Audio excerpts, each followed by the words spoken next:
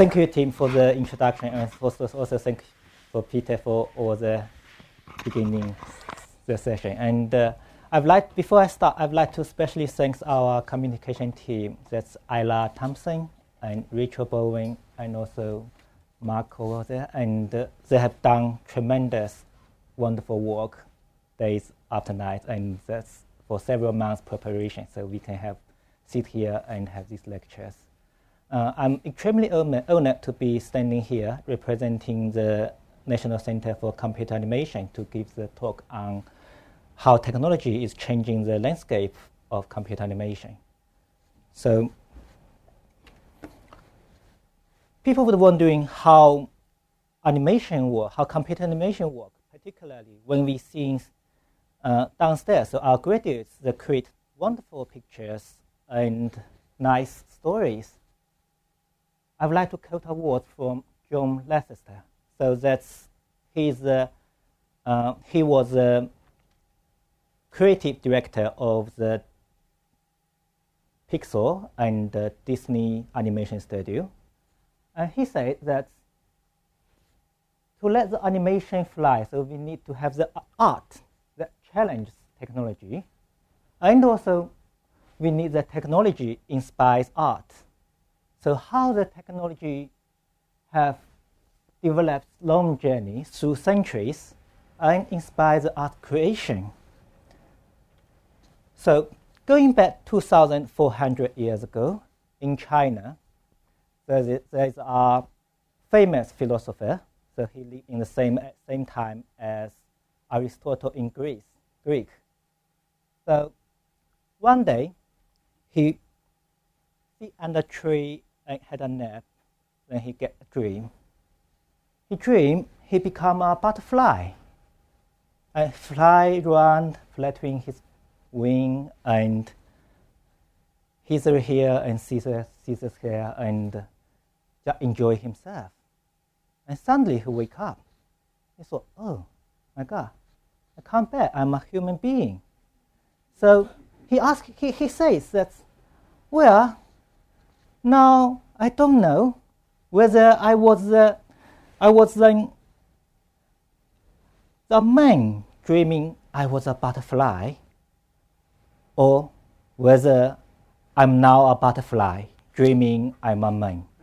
So that's some dilemma, confusion coming from Zhuangzhou. And then we know that dream actually is no less than real. So it's actually the flip side of our consciousness. So that's our world without physics, without the rules, but the world can through the constant flow of our imagination and subconscious generated experience and realization as well. So using the animation technologies, we can bring the dream into life. We can see live pictures on screens. We see actions.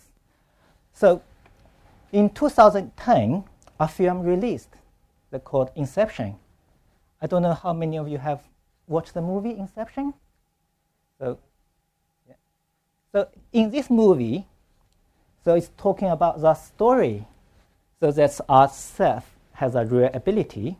He can step into people's dream and steal their secret and then changing their life.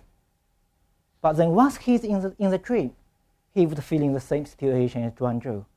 He don't know if I'm in the real life or I'm staying in people's dream.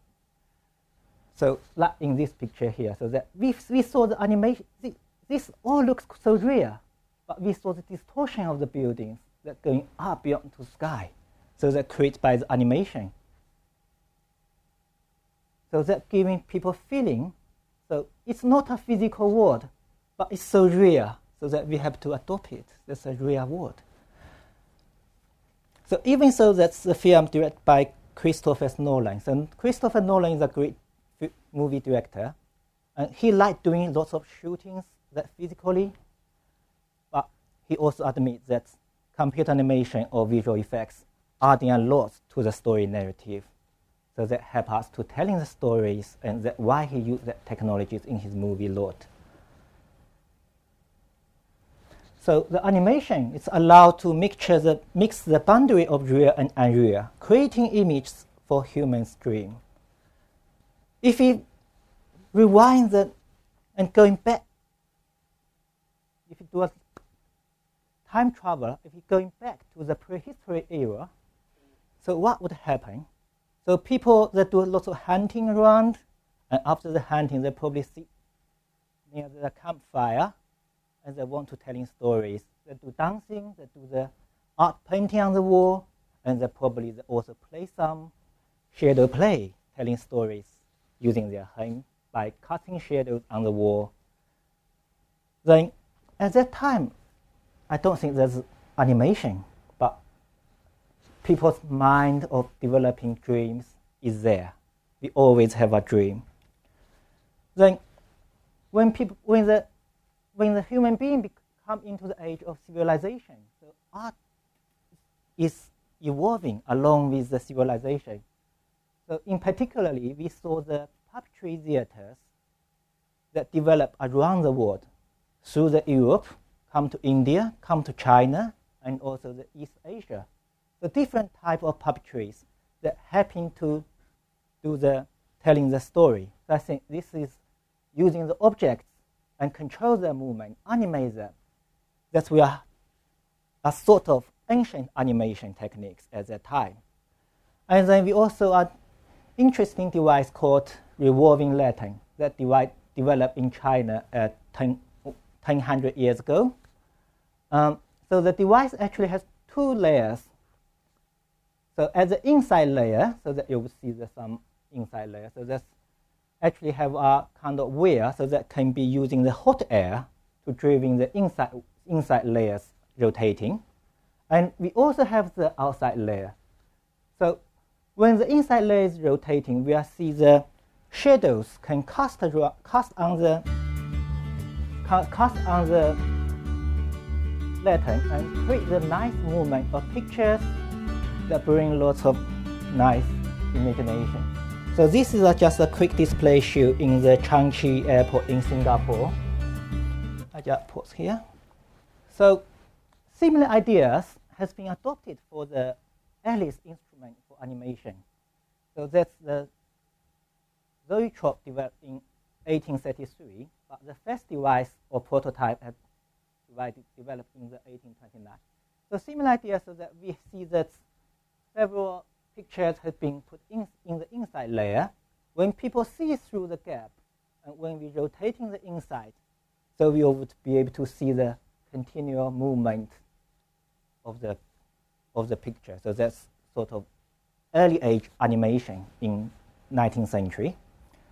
So that to create animation, we actually cheating our humans' perception. So we know that when we see a things were persistent in your brain. So that's if you show quick moving images one by one, but if you move in a fastest enough speed, so that you will see the continual movement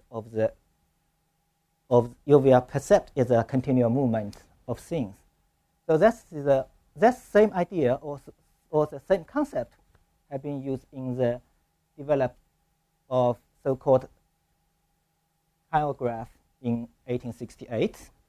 So now we call it flip books, so that children would play with that, so that you can draw it when you're having your lectures. You're probably drawing down there and doing things. So that by flipping the images and trying to carefully allay your characters, what you're drawing, to make that move just slightly, incrementally, frame by frame, and then you can see the continual movement. Right? So by the end of the 19th century, so that we see that Edward Muybridge, so who is a genius at that time, he has inventively developed a techniques that can capture the image using multiple cameras. So you see this image, so that looks like a film, from a film, but actually the captured by using multiple cameras. So he can synchronize the capture of the image using multiple cameras, so that he can result in a sequence or movement image. So this is lay the foundation of the films. so that we see that film actually starts evolving in the 20th century. So in the early filmmaking, apart of using the live actors like humans, etc., so that we also using animation techniques. But at that time, what we use called stop motion.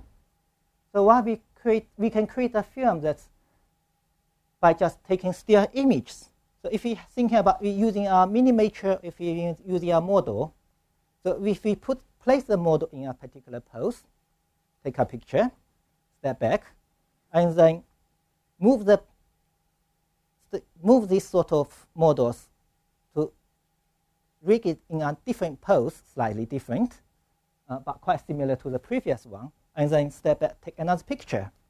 So doing that one by one, so we can have a collection of films, collection of images, and playing this image in a preset order, so we can result in a continuous motion. So it's taking hours to taking 20 images for the stop motion, but the effort is worth, so the people can see the live images on screen. So you see that the dinosaur can fight with each other in the Lost World that animated in 1925. So now we're talking about animation, but we wouldn't forget to mention Walt Disney. So that's the company set up in 1923. But unless they create the so-called Snow White and Seven Dwarfs, that brings them a great success, so they become so world famous, and they get loads of cash to invest into new technologies as well. So instead of talking to you about how Disney is doing their innovation, I would like to just play a movie. So that's a documentary created actually by Disney. So that shows how they actually work out the Snow White, how they're using the technologies at that time.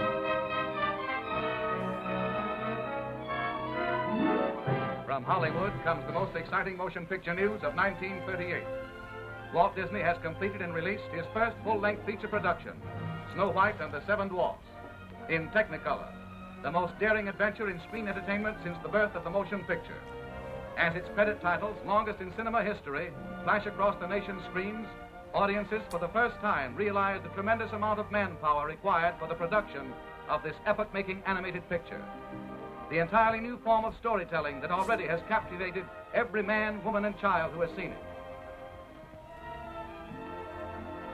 Just how was Snow White and the Seven Dwarfs created? And how are the famous Disney short films made? To give you the answer, we take you behind the closed doors of the famed Walt Disney Studio in Hollywood, doors usually barred to all visitors. During the past 3 years, the studio staff has grown from less than 300 to more than 700 artists and musicians.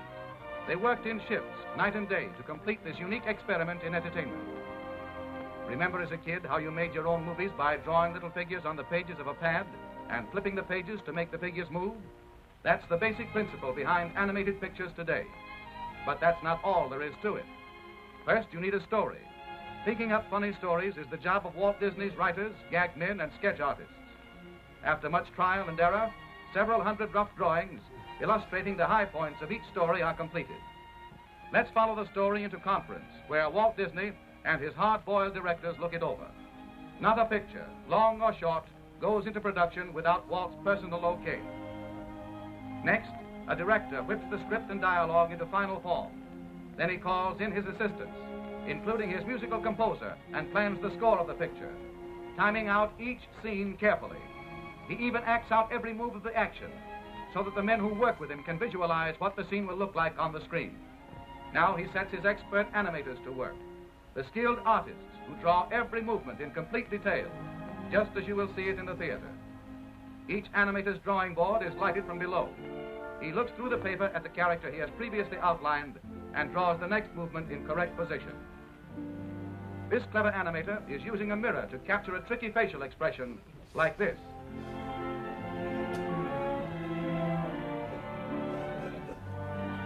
Let's move along to the test camera department. Here the animator's rough drawings are photographed in sequence, one at a time. This film is developed and returned to the animator, who checks to see how good it is by running it in a small projection machine called a Moviola. In this moviola, as the animator runs his film backward and forward, we catch a graceful glimpse of the screen's newest heroine, Snow White herself. Now we're in one of the studio projection rooms, where Walt and his staff study the rough animation of a sequence about the 7 lovable little dwarfs.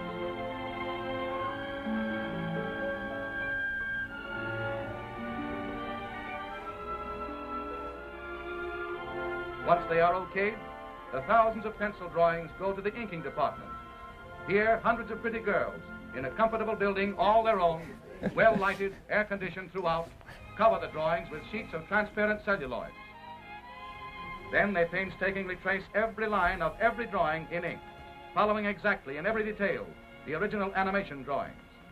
Now the picture moves into its final stage, color. In the studio paint laboratory, all colors used are made up from secret formulas. Expert chemists develop more than 1,500 different shades of color for Snow White and the 7 Dwarfs. The inked celluloids next go to the painting department, where more pretty girls apply the final colors on the back. Snow White and the 7 Dwarfs require 250,000 celluloids painted like this one. In another department of the big Disney studio, artists delicately paint the beautiful stage settings for the picture. These backgrounds are done in watercolor. Artists work for months on backgrounds like the interior of the 7 Dwarfs' cottage. But the colossal task isn't finished even yet. The celluloids and backgrounds must still be photographed by the master camera in Technicolor. Here the operator puts a Donald Duck celluloid on top of a background as the overhead camera exposes one frame of film. To photograph Snow White and the 7 Dwarfs, this operation had to be repeated more than 500,000 times. Next, the film passes into the hands of technicians, and the sound effects are recorded.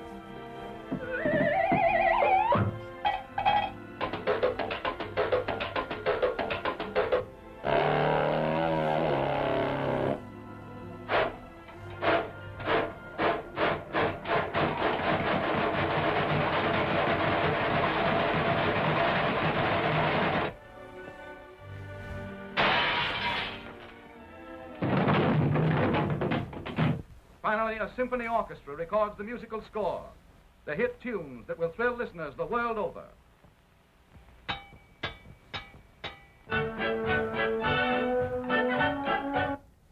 So I think with thinking about this now, 80 years passed, but actually I think similar principle or similar technologies still adopted in creation or animation. But in particularly, now we're not using hand painting. We're using computers to do stuff. We not operate on the 2D plane. We're using 3D objects. So we have much more control in the time at Walt Disney started his adventure. I also like to mention particular devices invented by not Walt Disney, but invented by his colleague called multi-plane camera. So that was invented by Art Iacke in 1933. So that has been used in the creation of most of Disney cartoons. So what this machine does, so it has several layers. So at each layer, you can place the drawing background or characters, and each layer will be able to move freely in the plane and also upward, downward. Then the camera is placed at the very top and looking downwards. So using this using this setup, so by adjusting the place of different play, so we can have a sort of perception of the 3D. So even everything is drawn in 2D, but when things are moving, so we can get the perception of 3D. So that's a great invention at that time. So now we see come to the digital age. We saw the computer come to birth in 1946, if I get it right.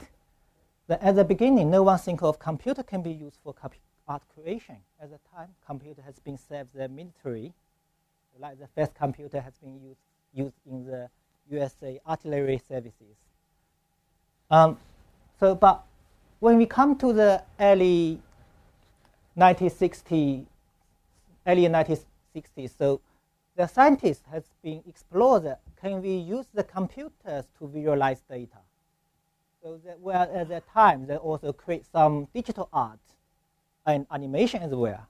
So for example, in the Bear Lab, Bear Telephone Lab. So that's Michael Noor. So he created us animation of 4-dimensional cube. So the projection of a 4-dimensional cube in the 3D space and drawing out these lines so that you can see the animation of the 4D cube rotating. And then the first animated character that generated by computer actually is by Soviet Union. So it's not USA. It's a bit surprise for me as well.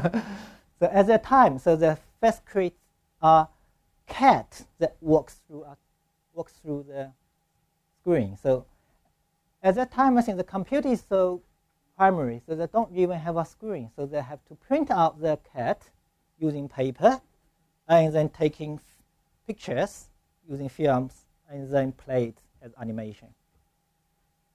So to match the best of computer animation, I think there's a few people working in this discipline at that time and just pioneer the technologies. But we wouldn't say is it 1965 or 1968 we see the we see the best of computer animation. It's hard to say. But then I would like to mention another breakthrough that's invented by Nestor Butnick and Marceli Wynne. So they are Canadian scientists. Nestor has tried to think about, now we have a powerful computers, not as powerful as we have now, but at that time they had very powerful computers. So can I use this sort of computer to do art creation? Then he pays a visit to Hollywood. He speaks to his friends in Disney, and then he found out that in Disney, people there have two type of animators. One called principal animators that do the main creation, that draw the main figures, and they are of course in-betweens. So like when the principal animator that draw some keyframe, so that represent the key pose of character, and then the in-betweenness, we are trying to fill out the in-between to smooth out the animation. So he thought, well, I think the computer can do the job of in-betweenness. He can help out to filling out what the start frame and the end frame, so that he going back using 1 year and program on the computer, and then he have invented the first animation system based on keyframe techniques. And now keyframe techniques still are one of the main technologies used in the computer animation. So at that time, he can only play with lines, and there's no really 3D shapes. But to mention the 3D shapes, so we saw that here, so that we saw the wireframe that created by Ed Catmull and also his colleagues in University of Utah. And also we saw the first model in the human face at that time. So thinking about all these models created in 1972, isn't it amazing? So at that time, I think people don't even think about to have mouse or this sort of things. I think the mouse actually invented by Nestor, I think, in the 1971 at the same time when he doing his animation system. And also due to Nestor's great achievement, he also been awarded for the Oscar in 1996, just after the Toy Story was released, next year after the Toy Story was released. So this is to mark his inventive breakthrough in technology to help us to be able to see the computer-generated animations nowadays. Then we also want to mention a great name, George Lucas. And I bet there's lots of, when we're sitting here, there are many fans of Star Wars. So at that time, I think George Lucas also adventures trying to using the computer-generated image in his film production. But this is just a light touch, so that we can see that in the New Hope that produced in 1977, so where this sort of pitch of attack to the Death Star. So the image actually generated by computer. That's just simply some wireframes, lines, so nothing fancy. But that's mark a start of new era. That's a computer-generated image being used in the film production. So at that time for George Lucas, what he used the main technologies to create the effects that's still mainly the so-called stop motion, so that he can articulate the pose of a robot or miniature and then take a picture and then do it again. But what he invented the technology is called the motion blur. So he can composite, overlay several images, and then that allows to create the kind of blur of motion that caused by the things are moving when you see on the picture. So people would criticize that previous motion capture is a bit clean and a bit too, we don't feel the sense of motion. But once we have the motion blur, we can feel the sense of motion.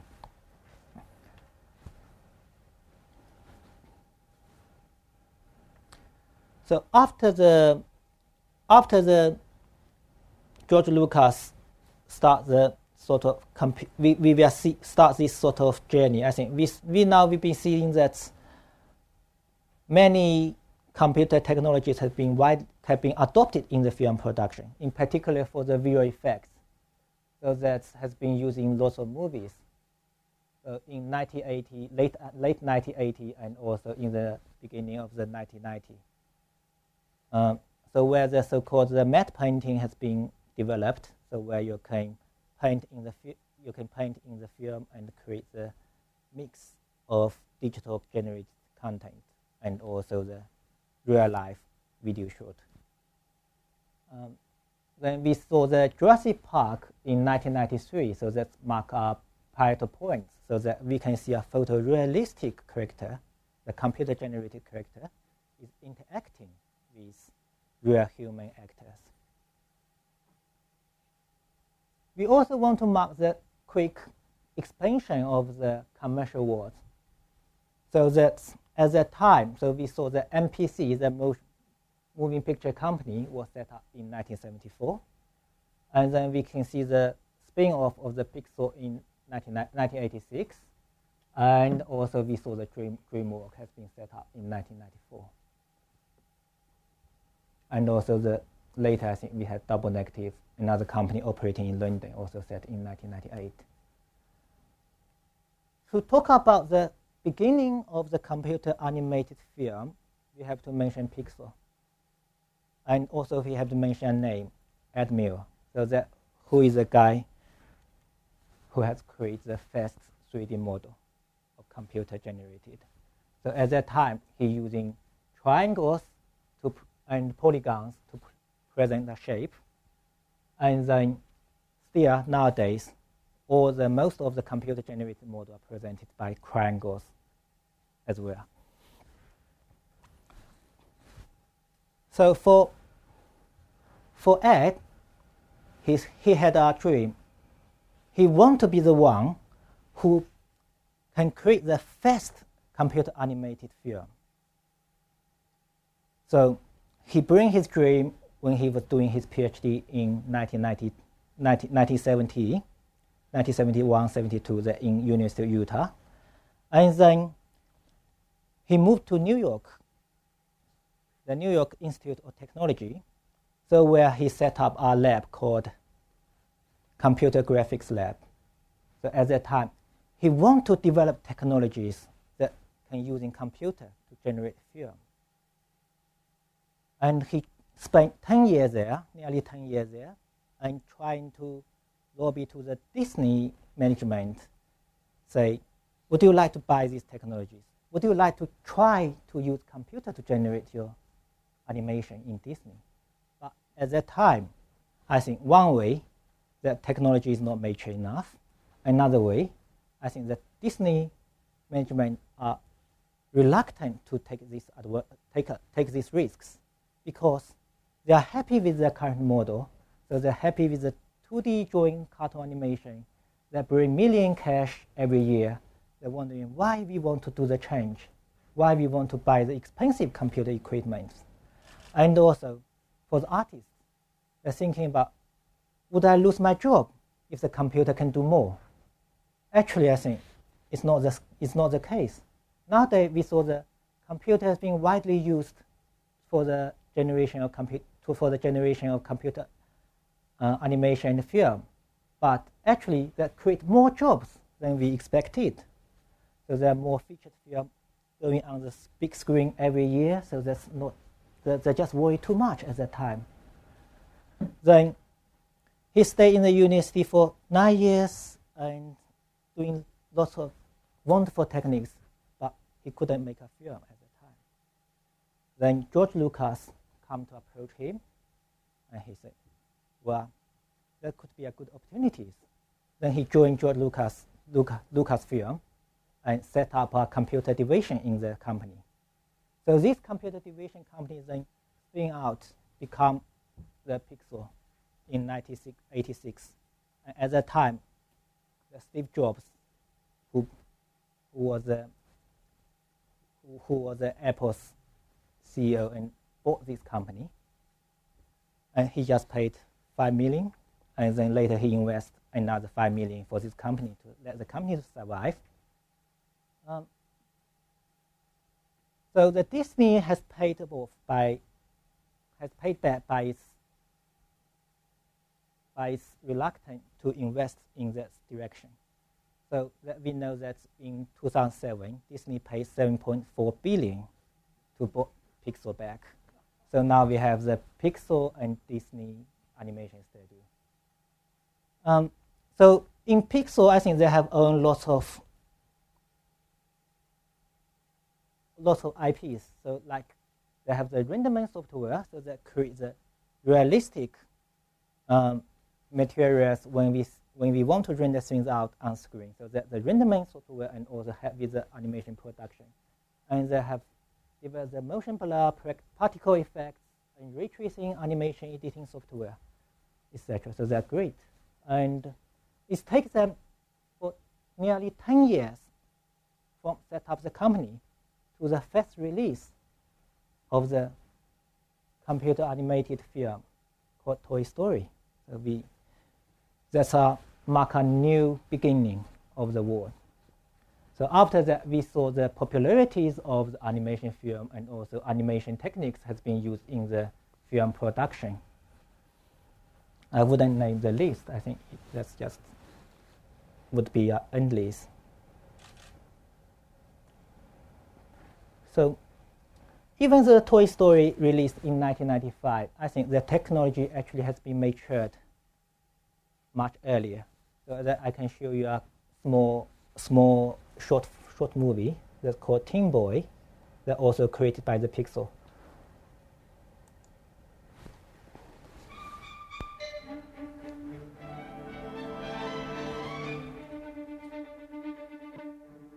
So it's a trailer, it's not the full movie. So if you want to watch the full movie, you can go to the YouTube. I think there. Just try to get the. But thinking about this film is produced in 1988, and then it has a nice feature that you can see through the glass, and also nice reflection objects, and particularly for this Teen Boy, the painting and reflection of the windows is fantastic.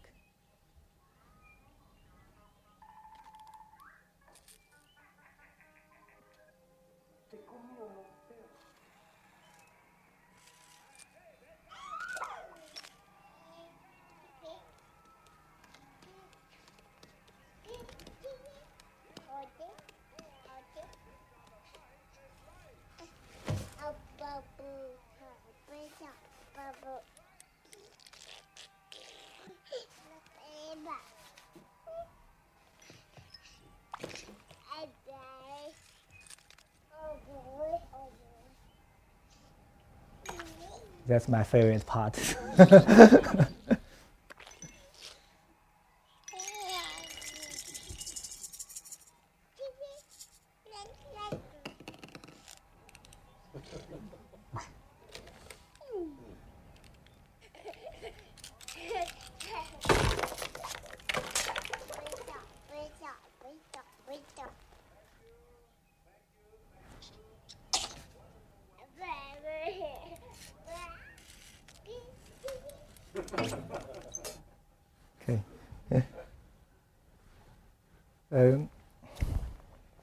So that's the technologies, I think, at that time. And still, I think there's not much change unless we get more details. We saw more dynamics. We can see nice effect like the clothes, like the hair, etc. But the principles and the basic technologies are already there. So to give a quick summary, not to mention what the technology has been developed since 1970s, but I'd like to quick summarize in the past 10 years. So what has been bringing change to the computer animation? So for example, I think for data acquisition, so previously we have to using human hand to measure the coordinate in the 3D space, doing the point by point, then to create the 3D model in accurate way. But nowadays we can have 3D scanning techniques and also motion capture techniques. So that both one capture the static models in details, and another one we can capture the motion and map the motion to a virtual character. So the virtual character will act the same as a human character.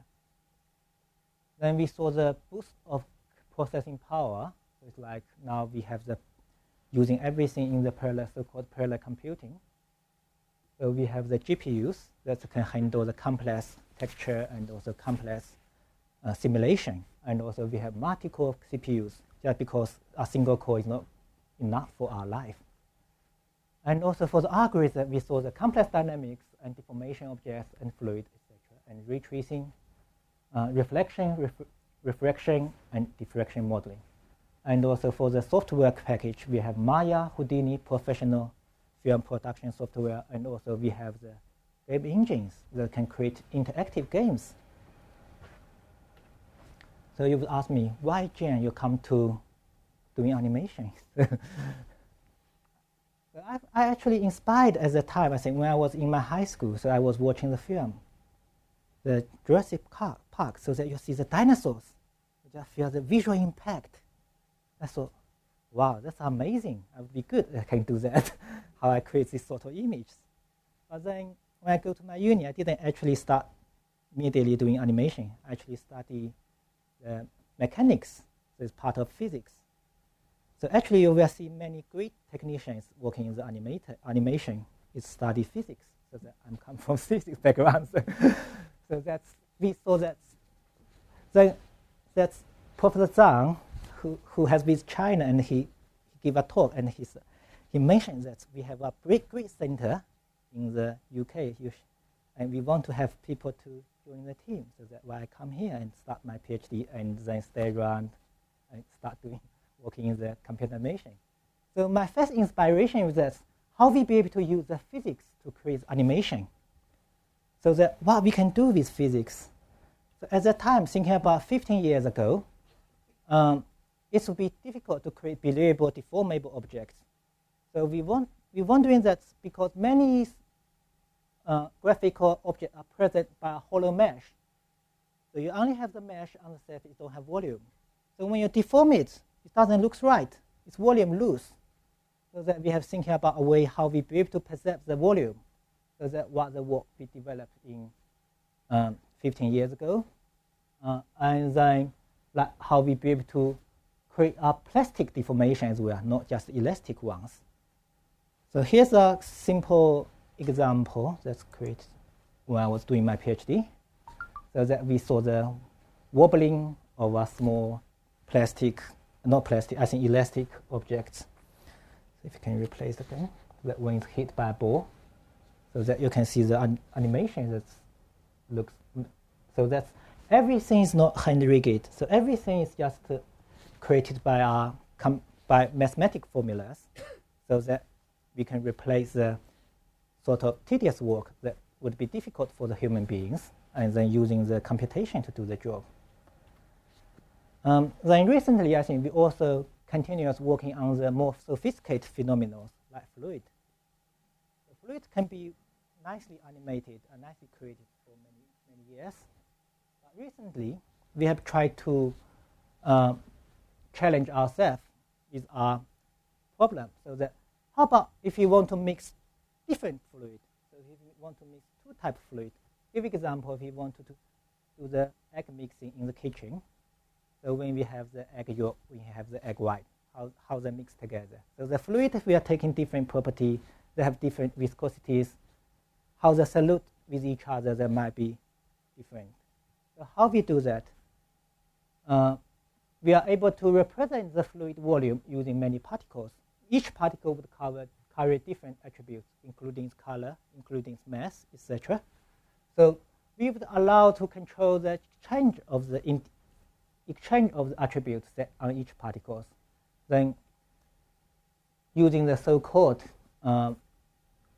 Navier-Stokes equations, by solving these complex equations, we can be able to realize the believable mixing effects.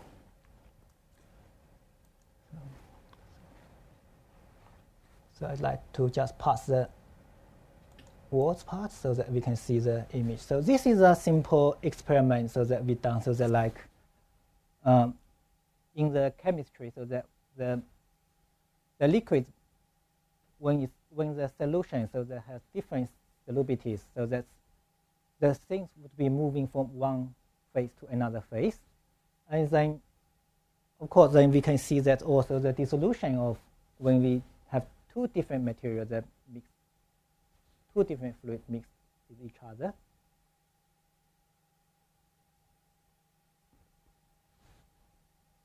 So we see the color changing, and also when there are different proportions, you would expect different behavior.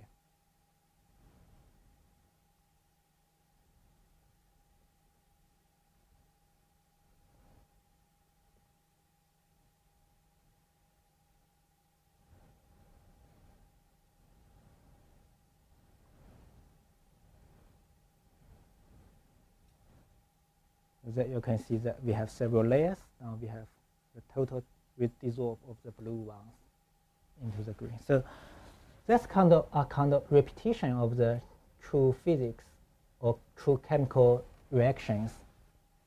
So now I come to my, quickly move on to my, sorry about mouse control is not. So the egg mixture, so that we can see that how we be able to create the eggs mixture together.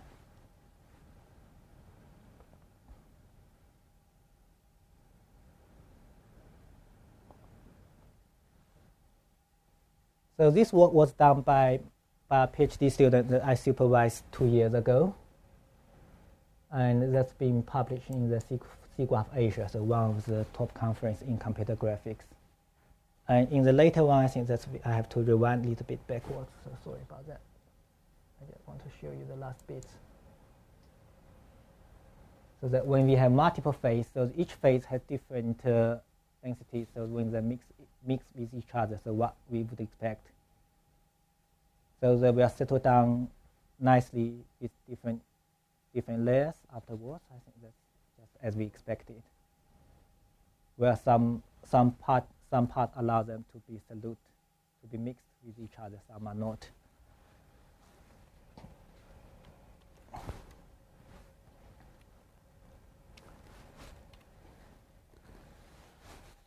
So that's what we have done. But what will be the future for computer animation? What will bring the change? What will challenge us? So if you're thinking about get back to the time as Catmull in 1971, so at that time, so people thinking about we can using computers to do the in-betweens. But then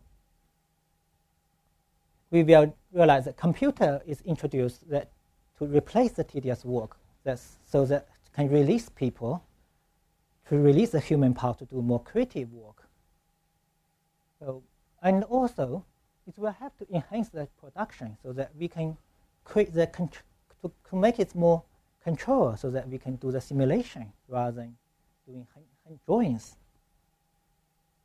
So we are aiming for photorealistic looks that we can see nice effects in the Jungle Boy, for example, in the film Jungle Boy. So we see the nice trees and also the nice fair effects on the animals, etc. And also we want to increase the efficiency in production and lower the cost. So I've a little bit doubt about the second one. Even though we be able to doing things faster, we can doing things quicker, but people are demanding more high-quality visual. So thinking about first Disney movies, not first Disney movie, but the first Disney's success, Snow White and the Seven Dwarfs, that cost them about 1.3 million. And now every good animation film still costs several millions,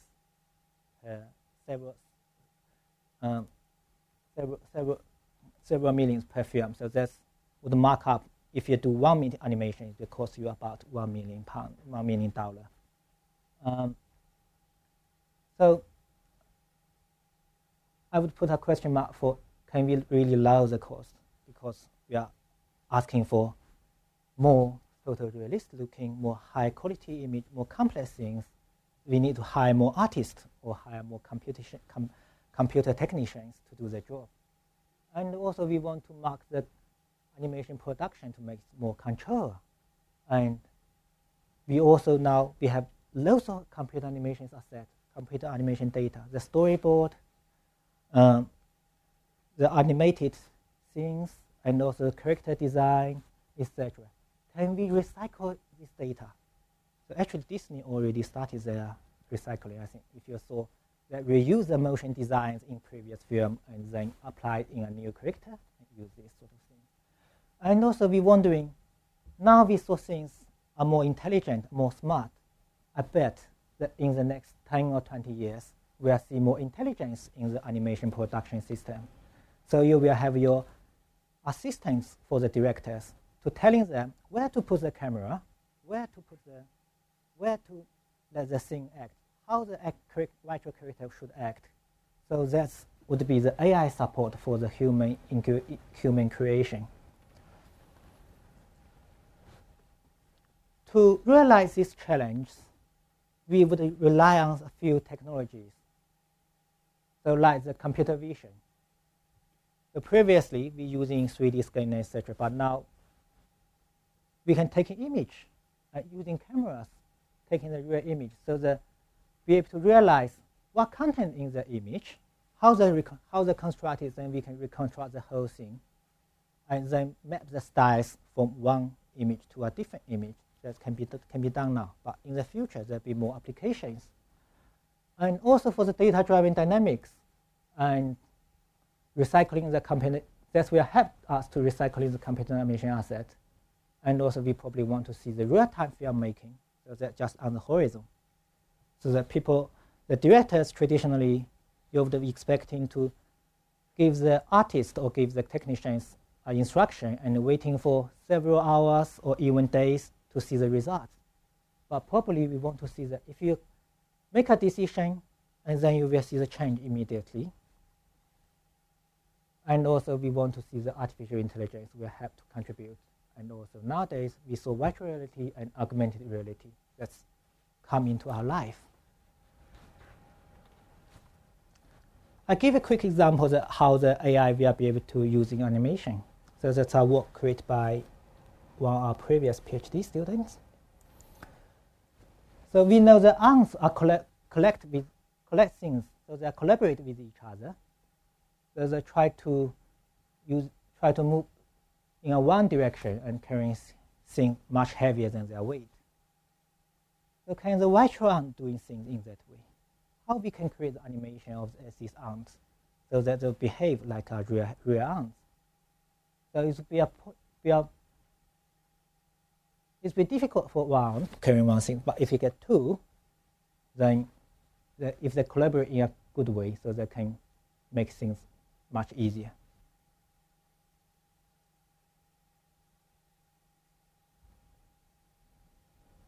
So when the ants found the object move, so they would follow the object, try to fetch it. And then they would adjust the position so that they can make a better effort when they're carrying things. So all these ants movement and also its path direction also created by the machine learning techniques. So that to realize that we can have two layers. One layer we call control layer, another layer we call evaluation layer. So once the ants want to play a move, we can simulate the move. We can give us several choice. There could be hundreds or thousand choice. And then we dump that into the Q-value network. So that give us an evaluation and say which would be the most feasible option. And then the fetch back to the control policy. So that we allow the ant to behave as it has life. And then we are always try to optimize its own movement by following a particular strategy.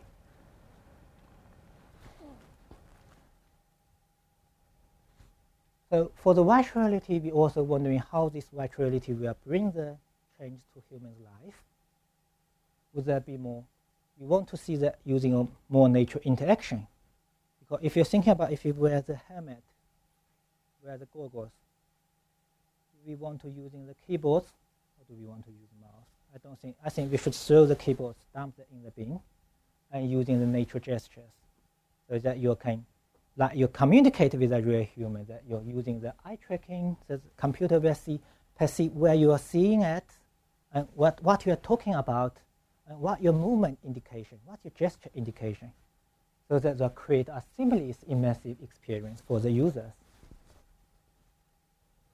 And also hopefully in the future we would be able to create a believable virtual agents, so that in the virtual world you would have virtual characters that can be interact with you, telling your stories, play with you. That's just happening. It's just scarily, it's happening scarily. And so then next I just quickly mention a project what we are doing. So it's called Vista AR. So the Vista AR is trying to using digital technologies to bring revolutions for the heritage sites. So we try to promote more accessibilities of the content, the cultural content that can be produced by the heritage sites. So that one way that you can see things you couldn't achieve before. So for example, we have making a drone fly above the cathedral and taking the pictures from the roof. So that now if you wear the goggles, so you can see that actually you are flying above of the cathedral. And also we want to create sort of mixed virtual reality experience. So like the demonstration we saw downstairs, so that we can bring a tablet so we can see things and display information that related to the content of the sites. So I also have a dream. So I dream that in the future, so the computer animation is not just used for film. It will have more applications in several different fields, including medical industries. So for example, we would see that virtual surgery, so that we can plan our surgery in a virtual patient and then using the plan techniques to apply that in a real patient to help them to recover their health.